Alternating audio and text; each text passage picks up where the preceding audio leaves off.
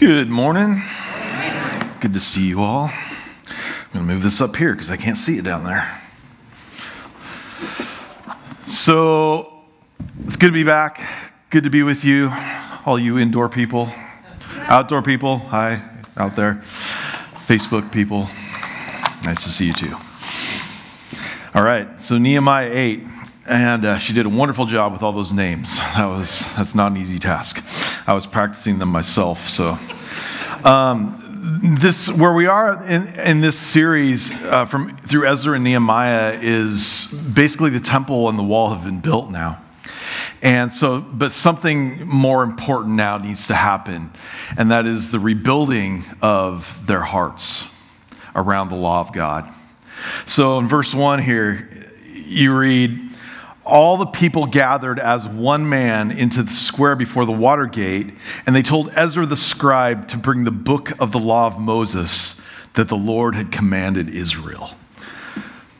So the whole idea here is that walls and temples are nice. I mean, these were important. Their entire national identity has been around these. Their worship.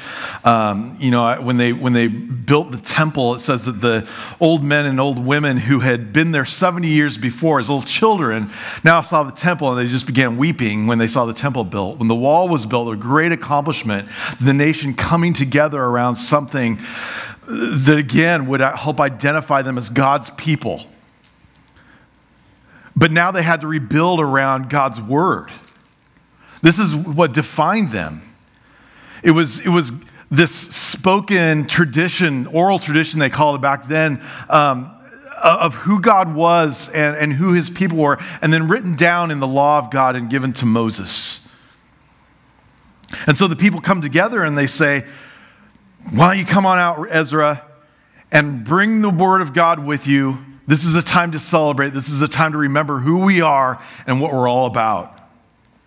So we're going to talk about this. What I want to talk about today is I want to talk about first about what God's law is. What is the law? Because I think there's a lot of confusion around as Christians, followers of Christ, how do we follow the law? I mean, what does it do for us? How do we gear our lives around it? What does that mean?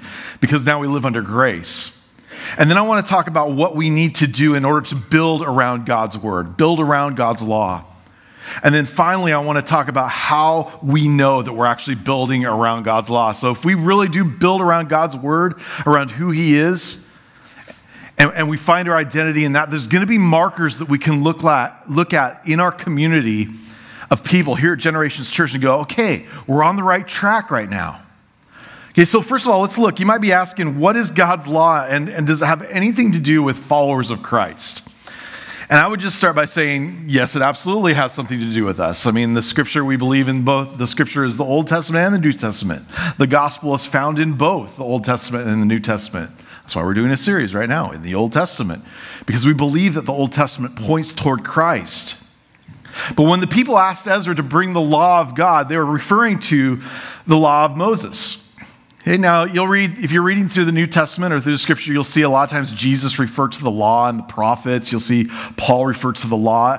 Anytime you see that, almost all the time, it's referring to the first 5 books of the Bible. That was the Mosaic law, the law given to Moses from God to his people. A lot of times that's called the Pentateuch. Maybe you've heard that term if you went to seminary, like some of us did. Torah, that's kind of a Jewish term that they use to refer to the God's law.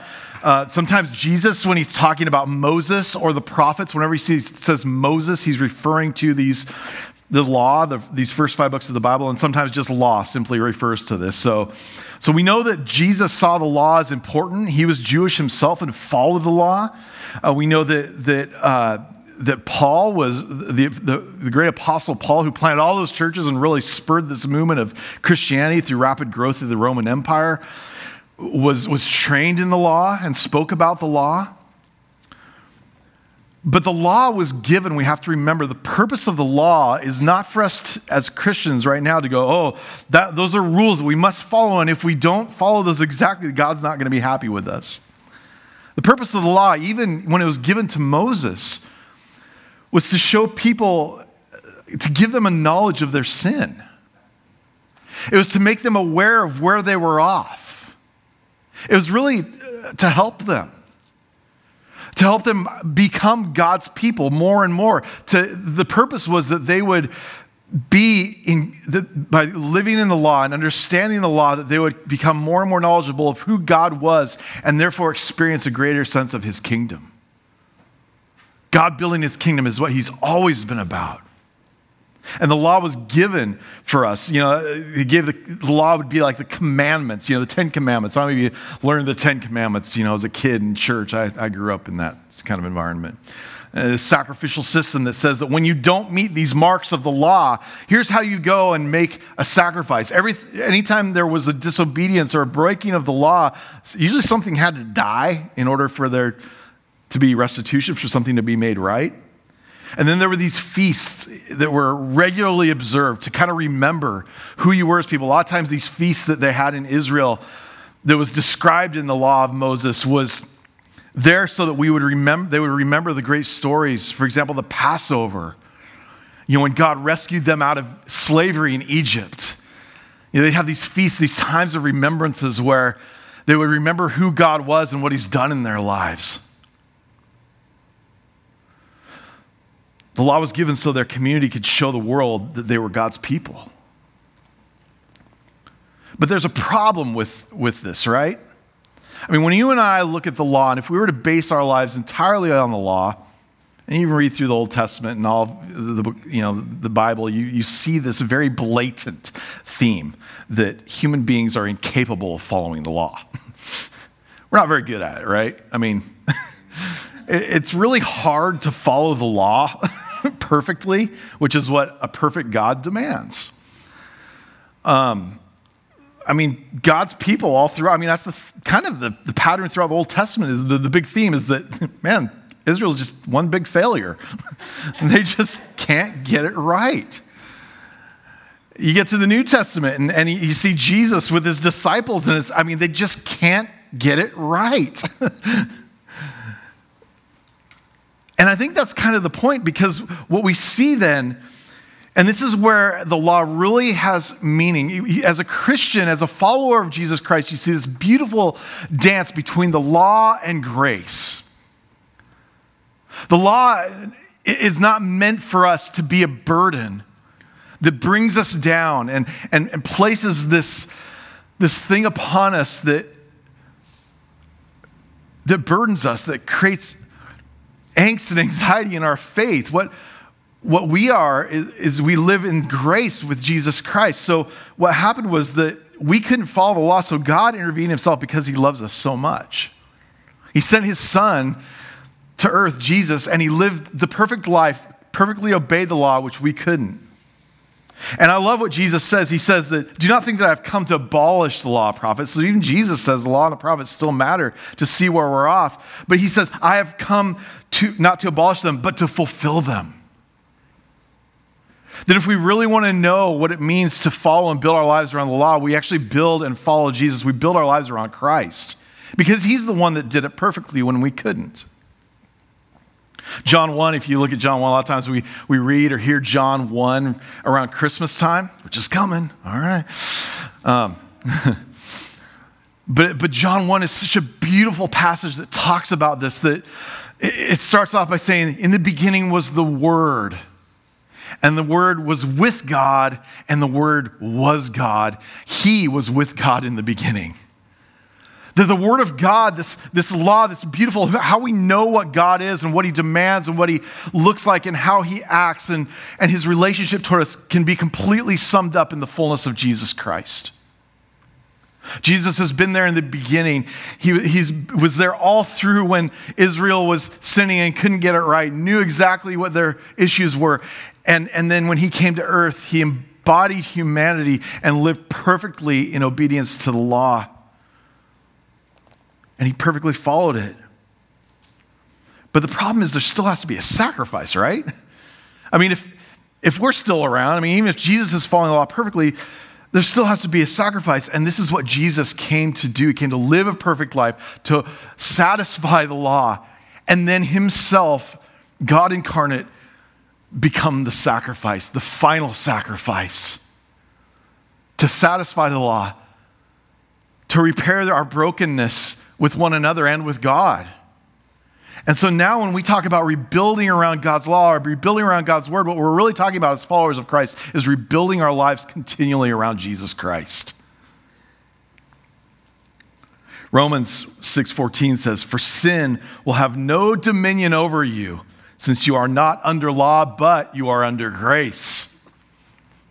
Through faith in Christ, if you believe, if Jesus is your Lord, Romans says, if Jesus is your Lord and you profess that with your mouth and you believe in your heart that he raised from the dead, you will be sons of God. You are part of God's family. You belong to him. You're his people. So it's not on the basis of what we do and how we follow the law, but it's on the basis of grace and our faith in Christ. So this passage is really interesting because here you got these people asking, this is pre-Jesus, a lot's happened between then and now. But you've got these people coming and requesting, desiring to know God, desiring to be reminded of who they are. And so they request the law of God. And in this passage, we can get some ideas of what it looks like maybe for us to rebuild our life around the Word of God, around Jesus Christ. What do we need in order to rebuild around this? Well, first thing is we need attentive ears and hearts. Attentive ears and hearts. Are you listening? Are your hearts alive? It means you're open to Jesus and open to what he has to say. This passage goes on. It says, "So Ezra the priest brought the law before the assembly, both men and women." That's a big deal back then, that women were there. "And all who could understand what they heard on the first day of the 7th month. And he read it facing the square before the water gate," very public, "from early morning for about 30 minutes until people got tired and went home and did their..." No. Look how long he read. "And he read from it facing the square before the water gate from early morning until midday." And early morning actually in the Hebrew probably means like as the sun was coming up. So they got up before when it was dark out. They all came down. And as the sun was coming up, Ezra starts to read the word of God. And he continues till about noon, man. I mean, that's never happened to me. People have never in the church requested that John, we don't really want you to preach. We want you to come and read the Bible to me for like 6 hours straight. I would actually really enjoy that. That'd be kind of fun. But no one's ever asked me to do that. I don't know why. People are like, "You went over 30 minutes. No, it's all good. But they had attentive ears and hearts. It says the people came together as one man. I love that picture. They came together as one people. That concept is so foreign to us especially in American culture, where individualism is what's held up and exalted. Our individualism. And there's some good things to American individualism. Don't get me wrong. I love being American. I think there's some incredible stories and things that have happened, our freedoms. But in the church, we're a family. We're the body of Christ. And each one of you plays a necessary and important part of the body of Christ. And so we come together when we come here on Sundays, whenever we gather in our homes or get together for a meal or anything like that, we got to remember that we are the body of Christ. We come together as one man, one person, seeking God, desiring Jesus, desiring what he brings for us. This isn't you in your own little spiritual world coming and sitting here alone and just it's you and Jesus. That's not what our faith is about. Our faith is a communal faith. It's always been a communal faith. Now, definitely there's an individual aspect to it. But I think we've significantly diminished at our own peril, the community aspect of our faith. That if someone's faith is struggling or someone else is hurting in some way, that's just like me, myself, hurting or struggling, and so I'm there to help lift up. Attentive ears and hearts.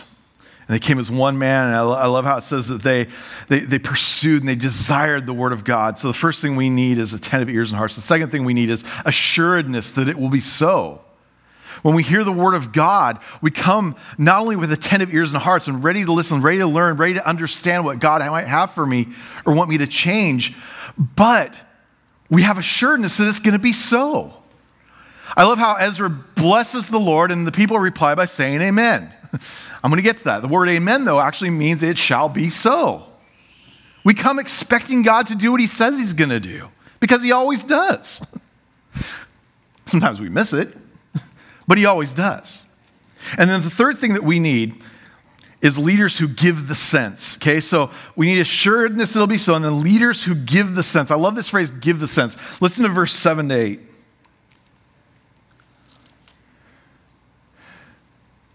If I can see it. I forgot my glasses today. Oh, those are all those names in verse 7. Verse 8. I'm not even going to, I can pronounce them, but I'm not going to do that. All these leaders, they stepped up and they helped the people to understand the law while the people remained in their places. They read from the book, from the law of God clearly, and they gave the sense so that the people understood the reading. Wow. Imagine being read the word of God and then it explained in a way so you could actually understand it. And these guys were doing this. And what I imagine was happening, probably what was happening, was that Ezra would get up and read a portion of Scripture, probably a manageable portion, kind of like maybe like I'm doing right now, or we do every week here. And then the Levites and these leaders would be kind of mingling around the people. And where there was a question, they'd kind of come over and help them understand what was going on. And there was this kind of give and take, and people would be very open about what they were perplexed about, what their questions were. So leaders were prepared and able to give the sense. I think that if we're going to rebuild around God's word, we need these three things. We need attentive ears and hearts. We've got to have the assuredness that God is going to do what he says, that it shall be so. And we need leaders who give the sense. They make sense of it. So then how do we know that we're building around God's word? So, I'm assuming that most of us are here because that's our desire. Our desire is to see our lives built around God's word, which never changes. Those of you who call yourselves followers of Christ, you have a desire to pursue Jesus and become more like him. And for all of us, I would imagine, we all love the idea of living in the kingdom of God. It's going to be pretty awesome. And when we come to faith in Christ, it says that we get a taste of that even in this broken world we live in. Wouldn't that be nice? Even as you're sitting there wearing your COVID mask, you get to experience and taste the kingdom of heaven. Even if you have COVID and have no sense of taste or smell, you can still taste the kingdom. So how do we know that we're building around God's word? Look at verse 9.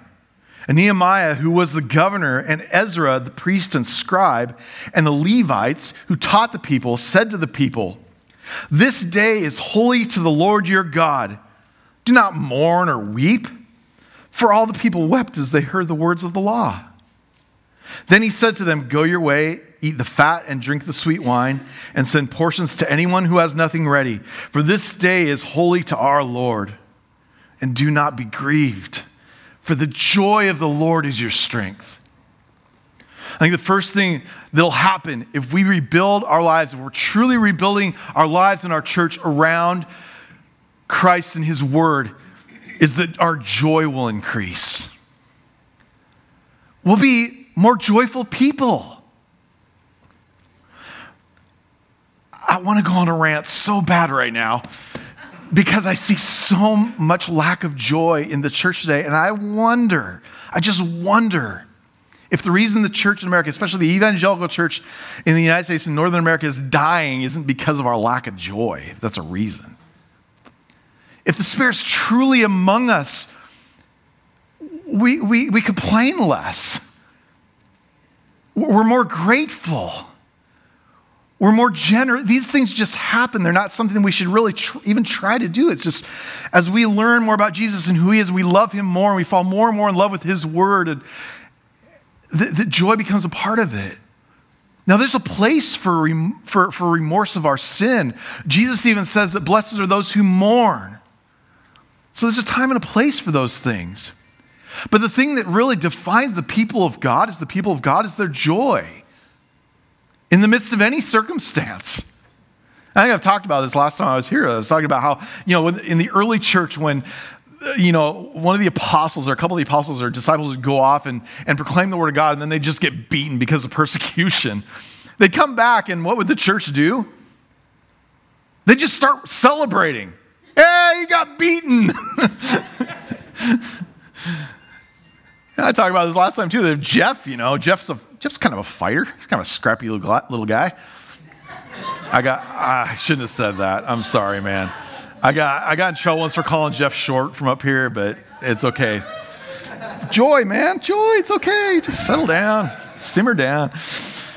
But if Jeff goes out and he's proclaiming the word and our culture becomes this one of horrible, horrific persecution, like it is some places in the world, and Jeff gets beaten to death, and he comes walking in all scraggly with his eye out, popping out, and he's bloody, and he comes in, we don't go, oh, Jeff, are you okay? Oh, no.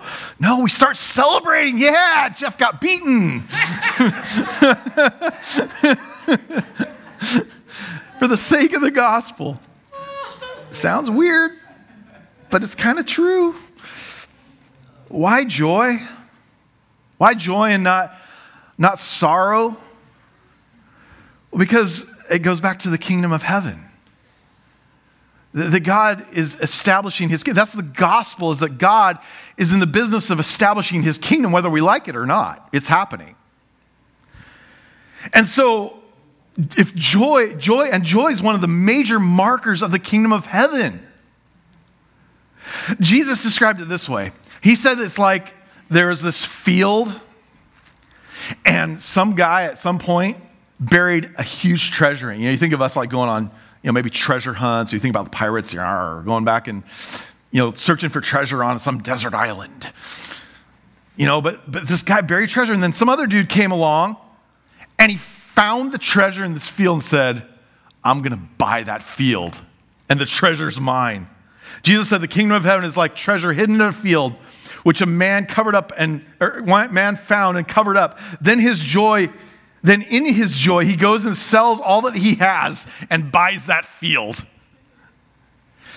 When you discover the kingdom of God and you see how good Christ is and how good Jesus is, and you get a taste of that kingdom, you want it so badly you're willing to give anything up for it. There's a lot of good things in life, and I'm going to be talking about some good things here in a little minute. Really good things. There's some good things in life, but nothing compares to the kingdom of God. Nothing. And when you get a taste of that, you know it, and it becomes your pursuit. Throughout the Psalms, I love the Psalms are written, they were originally written really for, David wrote a lot of them, Solomon wrote a lot of them, but the way they were used after they were written was as kind of public worship. So they would get up and actually chant the Psalms together or sing the Psalms together, or it was a call and response where a leader would get up and say a portion, and then the congregation or the people would say a portion of the Psalm back to them. It was a form of worship is what it was. And you can't read through these Psalms without seeing a major theme of these Psalms and of worship is joy. Major theme. Even in the midst of some of the most horrific circumstances. You think of David after he, had his situation with Bathsheba, and he's wallowing in his sin, and he's just mortified by what he had done, and he had murdered somebody. And he says, Lord, return to me the joy of your salvation. He knew that he wanted that kingdom. He wanted to remember the kingdom he is a part of. That's why a big part of Jesus' message and the apostles' message was repent, because the kingdom of God is at hand. And I love, in this text, we see this. We see that the people hear the law of God. The purpose of the law, remember, is to remind you of where you're off.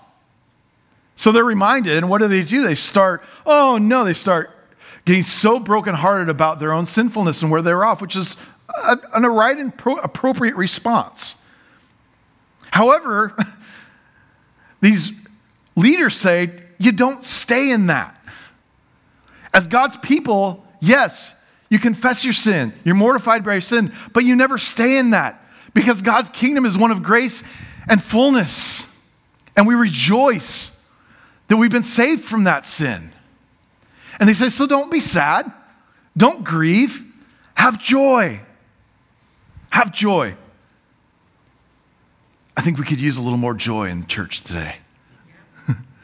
Love joy. Okay, so how do we know we're rebuilding around God's word? The first indicator is joy increases. The second is real worship takes place. Real worship takes place. What is real worship? Okay, now I think not for all of it. This is a major generalization, okay? So don't go get offended. Oh, that's not what I think. But I think a lot of people in the church, generally speaking, when they say, oh, that was some good worship on Sunday, they're referring to the music. And yes, music is a great way to bring us into worship, to draw us into worship. I think music, honestly, what we did this morning is more of a proclamation of the gospel. The Bible says that when we come together, we're supposed to sing spiritual songs and hymns and psalms to one another. And so we did that. And it was a reminder of who we are in Christ. But I think that when we talk about worship, it's so much more than just music. I think in the American church, especially American evangelical churches, we have relied on this emotional experience in order to determine whether or not Sunday morning was meaningful or not. Oh, the music was sure energetic that morning. Man, I knew the Holy Spirit was there. Or, oh man, they really blew it on that song. Maybe God will show up next week. I've never heard anybody say that, but you know what I mean, right? We tend to base our emotional ups and downs on how good and spectacular the Sunday morning thing went. You know, my daughter's in the band. I know her heart, and I love my daughter and the new guy. He's awesome. Can't even remember his name. Sorry, man. Steven, that's right. They're all laughing out there because he's out there. He's got a cool hat, though. But sorry. But he, I love the hearts of the people. And when you see a good worship leader, you know they have a way, a gift, a spiritual gift of drawing you into a focus on Christ.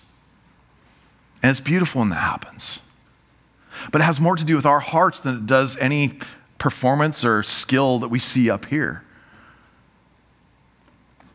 Real worship is about us together receiving and responding. Receiving God, receiving his gifts, and then responding to his gifts. If you come to Sunday morning worship or any gathering of the church and expect something more than that, if you expect some great show or experience or your emotions to be lifted high and low, which again, when that happens, that's wonderful, but you're bound to eventually be disappointed. The church is never going to satisfy you. Jeff and I are always going to preach too long. Always. We're never going to, sorry dude, I know it's, but you get my point. What do we come to worship with? If we understand worship as an experience, we're going to be disappointed, but if we come expecting to receive from God and respond to God, that's a completely different thing. That's why I love the Lord's Supper. I love communion. You know, some call it Eucharist, which is a fancy word for the Thanksgiving. I love that. Because when we come to the table and we eat, the bread and drink the wine together, we're remembering Jesus. We're receiving from him. We're receiving Christ is what we're doing. There's something very mysterious about it too that we can't quite understand and explain, but we receive Christ, but then we're also responding by taking those things and saying, yes, this is what we're about. And it's not an individualistic thing, it's a community thing where we recognize one another in this too, that we're part of a family. So the second thing that I know when we build around God's word is that real worship takes place. Verse 6, if you go back to verse 6, really kind of shows some things that I think are really helpful for us. It says that Ezra blessed the Lord, the great God. Ezra blessed the Lord. When we bless the Lord, this is one thing that we can do continually, and even recognize it in our songs. It's there all the time, is bless the Lord. What does it mean to bless the Lord? It means that we say, God, you are my God. You are God Almighty. Nothing in this world compares to you, and I give you my life. This is what it means to be bless the Lord. You say, when you bless the Lord, you say, my identity is found primarily in who Jesus is, not in anything I do or anything that's been done to me, any name that I wear, any citizenship I have, any political party I might be a part of. All that pales in comparison to my identity that's found in Jesus Christ. That defines who I am. That's what it means to bless the Lord. When you confess your faith, you are blessing the Lord. When you sing these songs and you sing truths, to Jesus, and the cross reminds us that that's what's happening. When you sing and you sing to one another, maybe some of these words of comfort that we sing sometimes in church, we're blessing the name of the Lord because we're reminding ourselves that he's what we're about. He goes on, it says that all the people, and there it is again. Remember, they came together as one man. It says all the people lifted up their voices. Our worship form, I think, again, and I know this is something that we're working on, but worship form is so one-directional. I mean, I'm here talking at you right now, which again, there's a place and a time for proclamation and preaching of God's word. But the church historically has been this call and response also. That there's a time where we respond together in songs and hymns and even great liturgies that we've completely lost over the last couple of generations, that were around for 2,000 years. Beautiful things that, like John Chrysostom or Basil the Great wrote these incredible liturgies that the church would use in their worship services for hundreds and hundreds of years, and we've completely lost those now. And sometimes I ask myself, I wonder at what expense? We've lost our connection with the historical church, with the great cloud of witnesses who are among us right now. And I'm not talking about you physically in this room, but there's a cloud of witnesses, as the Bible says, that we are among, that are watching. That my grandparents who loved Jesus are still a part of my family, still a part of the family of God. And we're worshiping Jesus together. Real worship takes place and all the people came together. We sing together, we pray together, we let our needs be known. That's one of the things I love. I've been a part of several church plants, new church startups. And I always love the beginning because it's always us sitting in a living room and it's so vulnerable and so real and so personal that we know each other's needs. And that means we let each other know our needs. There's vulnerability there. But worship is a community thing. I think individualized worship might be another thing that could be hurting our churches. And then he said the people respond to Ezra blessing the name of the Lord with what? Come on, let's hear it. Amen. What? Amen. People outside, what? Oh, that was lame. Okay. Amen and amen. Not just one amen, two amens. Amen and amen. It shall be so, and it shall be so. That's some pretty severe confidence around what God's going to do. God, you are my God. We live only for you. You are what we're all about. We gather around you. Amen and amen. That's why I love ameners in the church. I've never been one. I mean, I grew up in a Lutheran church, and we were very reserved, and we were very, I was like, my parents, I love my parents, and my parents have changed a little bit in this, but like, whenever someone was an amener in the church, it was always like, oh, how dare you draw attention to yourself. One time we had a dude who would like raise his hands. I mean, God forbid he raised his hands during worship. Wow. And it was this thing, it was like, don't draw attention to yourselves. But that's not biblical at all. We're all supposed to be doing this. And so it shouldn't, we all can respond in this way. I know some of you are reserved. I'm probably not going to become an amener all of a sudden, but there's ways, it's okay. It's good. When someone yells out amen, when someone yells out amen, that's to reassure us. And if more people do it, then you're not the only one doing it. You're not drawing attention to yourself. Okay? Uh-oh. No, good. Ameners have it right. Okay? Responding. Then comes my favorite part of the passage. Oh my gosh, I love this part. Verse 10. Then he said to them, Ezra, go your way. This is after they repent and they tell him to be joyful. Eat the fat and drink the sweet wine and send portions to anyone who has nothing ready, for this is a day that's holy to the Lord. Holy day is a really holy day when it includes eating the fat, drinking the sweet wine, and giving alms to the poor. There's something very spiritual about eating a good meal together. You can't read through the New Testament, for example, and read about the early church and read about Jesus and his disciples without getting the impression that they ate and they drank together a lot. Jesus had the reputation, although he never sinned, we always have to say that. We know he never sinned, but Jesus had the reputation of hanging out with drunkards and gluttons.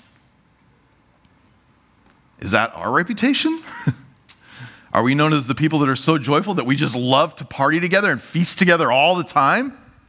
Some of the best forms of worship I've had, actually, in the last year and a half, maybe, have been around meals with my Christian friends. And my wife and I, we do a date night most weeks. And there's this place we discovered near our house where there's a barbecue guy, and he makes, your typical barbecue stuff, but then he makes something that's not very typical. I think I have a picture of it. And the picture does not do it justice, I'm just telling you. That is a piece of bacon. It's $2, and you get a piece of bacon, and it's like a 1/2 inch to 3/4 inch thick, and it's like candied, encrusted in like maple candy stuff. It's ridiculously good. Eat the fat. Eat the fat. My daughter's a vegetarian. I asked her this morning, what do vegetarians eat if they eat the fat? And she goes, avocados. I'm like, okay, eat the fat. And drink the sweet wine, right? My buddy, I just got done a great job down in San Diego where I was remodeling or helping him with a remodel and a new build for a friend. I was doing all the finish work.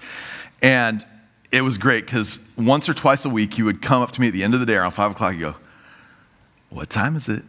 And he's been a church planner. He's been in ministry for years. And I go, oh, man, yes, it is. So he'd go to his little fridge and he'd grab 2 just really, really, really expensive and nice drinks. And we'd go out on his little balcony and we'd sit up there probably for an hour at the end of the day and enjoy our drinks together. We didn't go crazy, but have some of the best conversations about Christ and his church that I think I've had in years.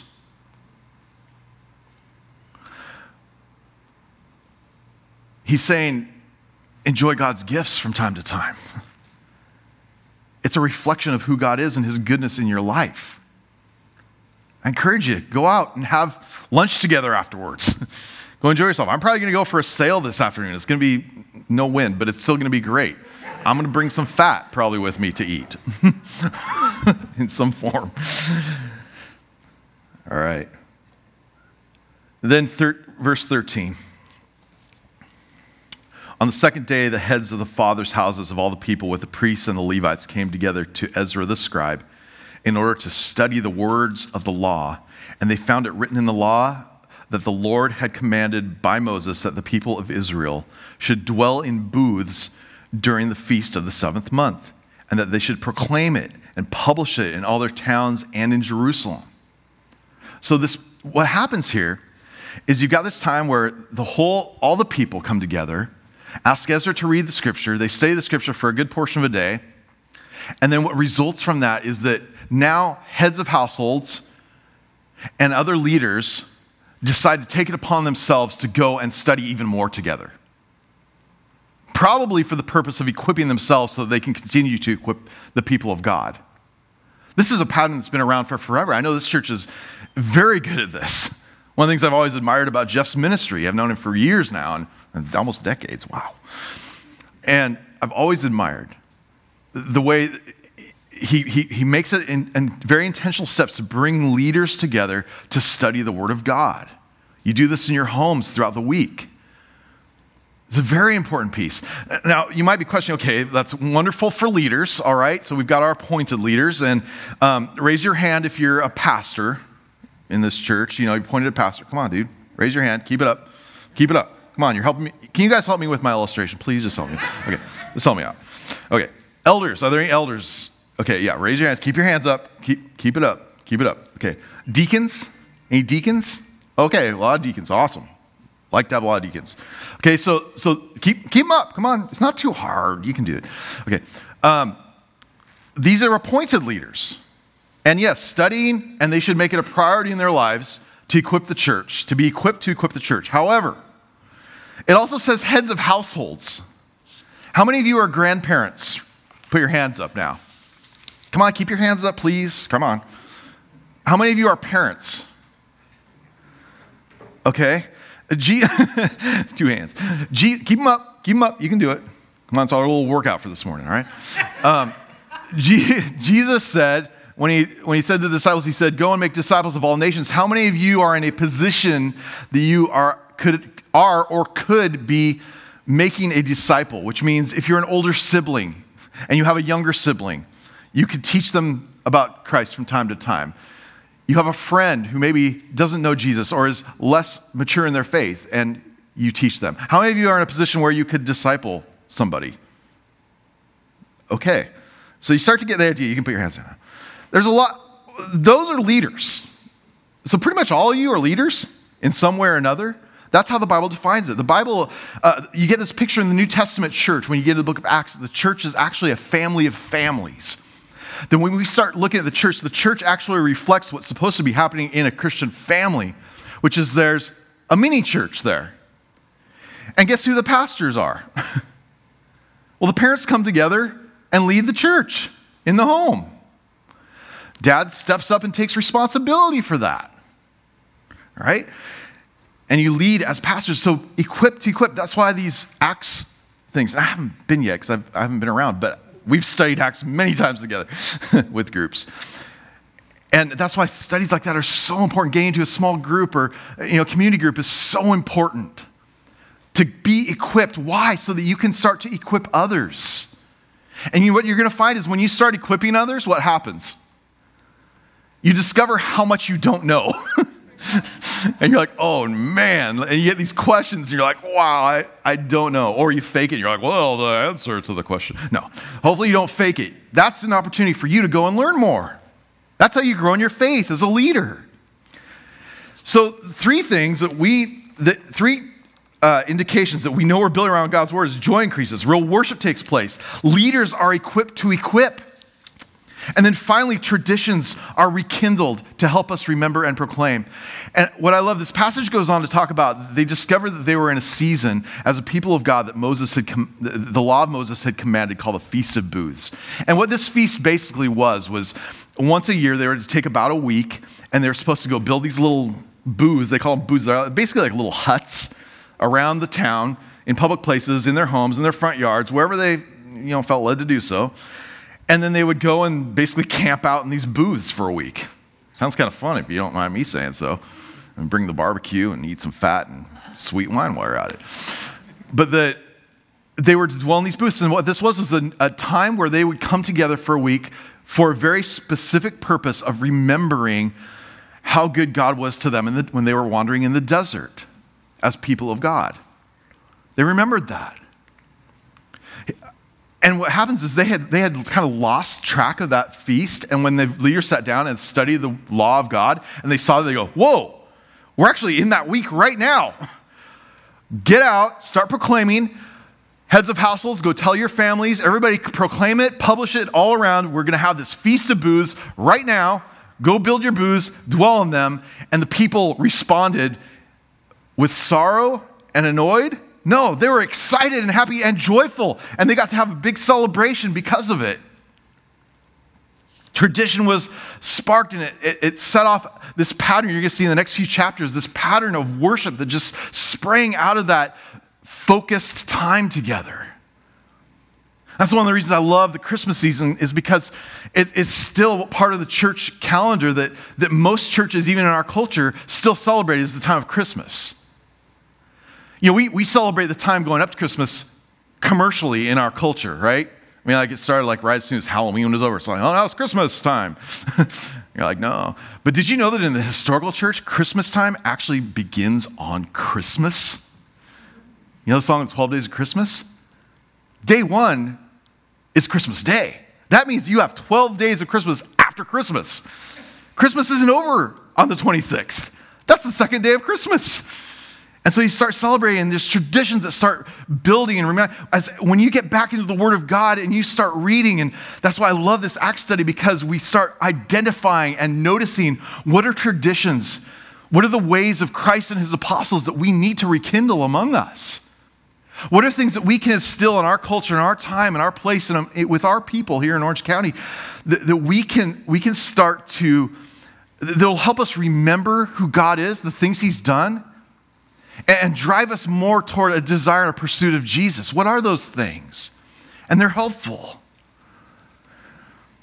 And God has revealed himself to us in all kinds of traditions that we can continually rekindle. Baptism and the Lord's Supper, the sacraments. That is exactly their purpose, is that we come together, remember, receive Christ, and also give and proclaim who Christ is. They enable us to spread the word. And my suggestion is that we complicate stuff way too much in the churches. Keep it simple. Keep it straightforward. You know, there's practices that we already have in place that help us understand God's relationship to his people, like marriage. You know, you're like, oh, I'm not a very traditional person. Well, if you're married, you likely have a ring on your finger. I don't, because I got my man strength, and I finally got my ring off after 20 years, and so I'm waiting to get it resized. Won't go back on. But you probably have a ring on your finger. That's a tradition. You are a traditional person. It's there to remind you of your love for your spouse and to show all the other people, sorry, I'm taken. It's to proclaim something. You know, we got marriage in Scripture is meant to be a picture of Christ's relationship with the church. Whenever we look at a good marriage, we go, okay, that's a glimpse of what Christ's relationship with the church is like. You know, church and leadership and structure. When we look at our leaders, we're supposed to be reminded of Jesus. That's why when I look at Jeff, I go, man, no, there he is. No, but he does though. He reminds me of Jesus because I know Jeff's heart, and I know who he is, and I know the things he pursues, and no, he's not perfect, but I love Jeff, and I love how he reminds me of Jesus. So many other leaders do the same thing. We got spiritual disciplines God's given us of, you know, prayer and fasting and giving to the poor. We anoint the sick with oil, and we pray for their healing. That's another way that that God has revealed himself to us. And I talked about the communion of saints, that we have this incredible community of the church, that among you, those who call themselves faithful are saints. And when we look to a saint is a follower of Christ. But when we look at other saints, again, we look at them and we go, that reminds me of Jesus. Either because of what we think might be perfections or because of their imperfections. We were reminded of Jesus and his grace for us. The other Christians become kind of these icons of who God is, what he's done through Christ. And we look back at history and we remember the martyrs who came before and the other people who lived before us. And we thank God for their example and thank God for what they've done and what he's done through them to make our life possible as Christians. Communion of saints. And then primarily, foundationally, God has revealed himself in Scripture. I mean, this is the most foundational thing that we have to know who God is and what he said and who Jesus is and how we follow him. It's the Word of God. This is the normative basis of our lives. If you're not in God's Word, I urge you, start reading it. Just daily. I mean, it doesn't have to be a big old thing. Just start out simple. Start out small. Start reading in the book of John. And if you don't know where John is, use the table of contents. If anyone makes fun of you for doing that, tell me, I'll go beat them up. Start reading a verse a day. And if you got questions, write them down. And then what do? Find a leader and ask them, what does this mean? I don't get it. And they'll either say, oh, I can help you with that. Or they'll say, I don't know. I'll go find out myself. And then they'll go to a leader and say, all right, I do, man. Holy Scriptures, written by the prophets and apostles through the inspiration of the Holy Spirit. This is God's word for us. And this is how we know what God has said, and we can read about Jesus and know better how we can continue to rebuild our lives and our church around him. Let's pray. God, we thank you. We thank you for this word. We thank you for the example, really the example of these leaders in Scripture who were led by you, Ezra and Nehemiah and all those names that were hard to pronounce. Lord, we thank you for their faithfulness in leading the people and being an example for what we're to do. We thank you also, Lord, that throughout your Scripture, that your way, the way you even established your church was through this pattern of desiring and pursuing the Word. And Lord, we thank you that the Word is not limited to just what we can or can't understand, but it's found in the fullness of who Jesus Christ is. And so even the simplest person can look to Jesus and say, I don't know a lot. I don't know a lot of Scripture. I don't understand a lot of Scripture. But I look to Jesus to be the fullness in my life. So God, we thank you for Jesus. Lord, we ask that you would move in us, give us a desire, much like you gave the people the desire in this chapter of Nehemiah, to want to know the Word, to want the law of God. We have such a confused culture in society right now, which is questioning identity, and we don't know what's happening. We don't know who we are, and God, the church is meant to be the place where we are reminded of those things. And so, God, we thank you that we get to be a part of generations. I thank you for generations, that it's a light on a hill, and that you have placed in the leaders here a desire to proclaim the gospel and know the gospel. And Lord, I pray that you would continue to lead them in that pursuit, that you would continue to give them a desire to together come and understand your direction and your leading in this church. Lord, that nothing would take precedent over their desire to know Jesus and know who he is through your word. God, we come to you as we close this message out, and we confess that like those people, we have not been perfect at following your law. Lord, we confess our sin and our lack of measuring up to your standard, which is complete holiness. But God, we thank you for the beauty of the cross, which reminds us that we're not judged on the basis of the law. We're judged on the basis of grace through our faith in Christ. And so, God, we come to you and we reaffirm our faith in you. And we thank you for this time together to remember that. In your name we pray. Amen.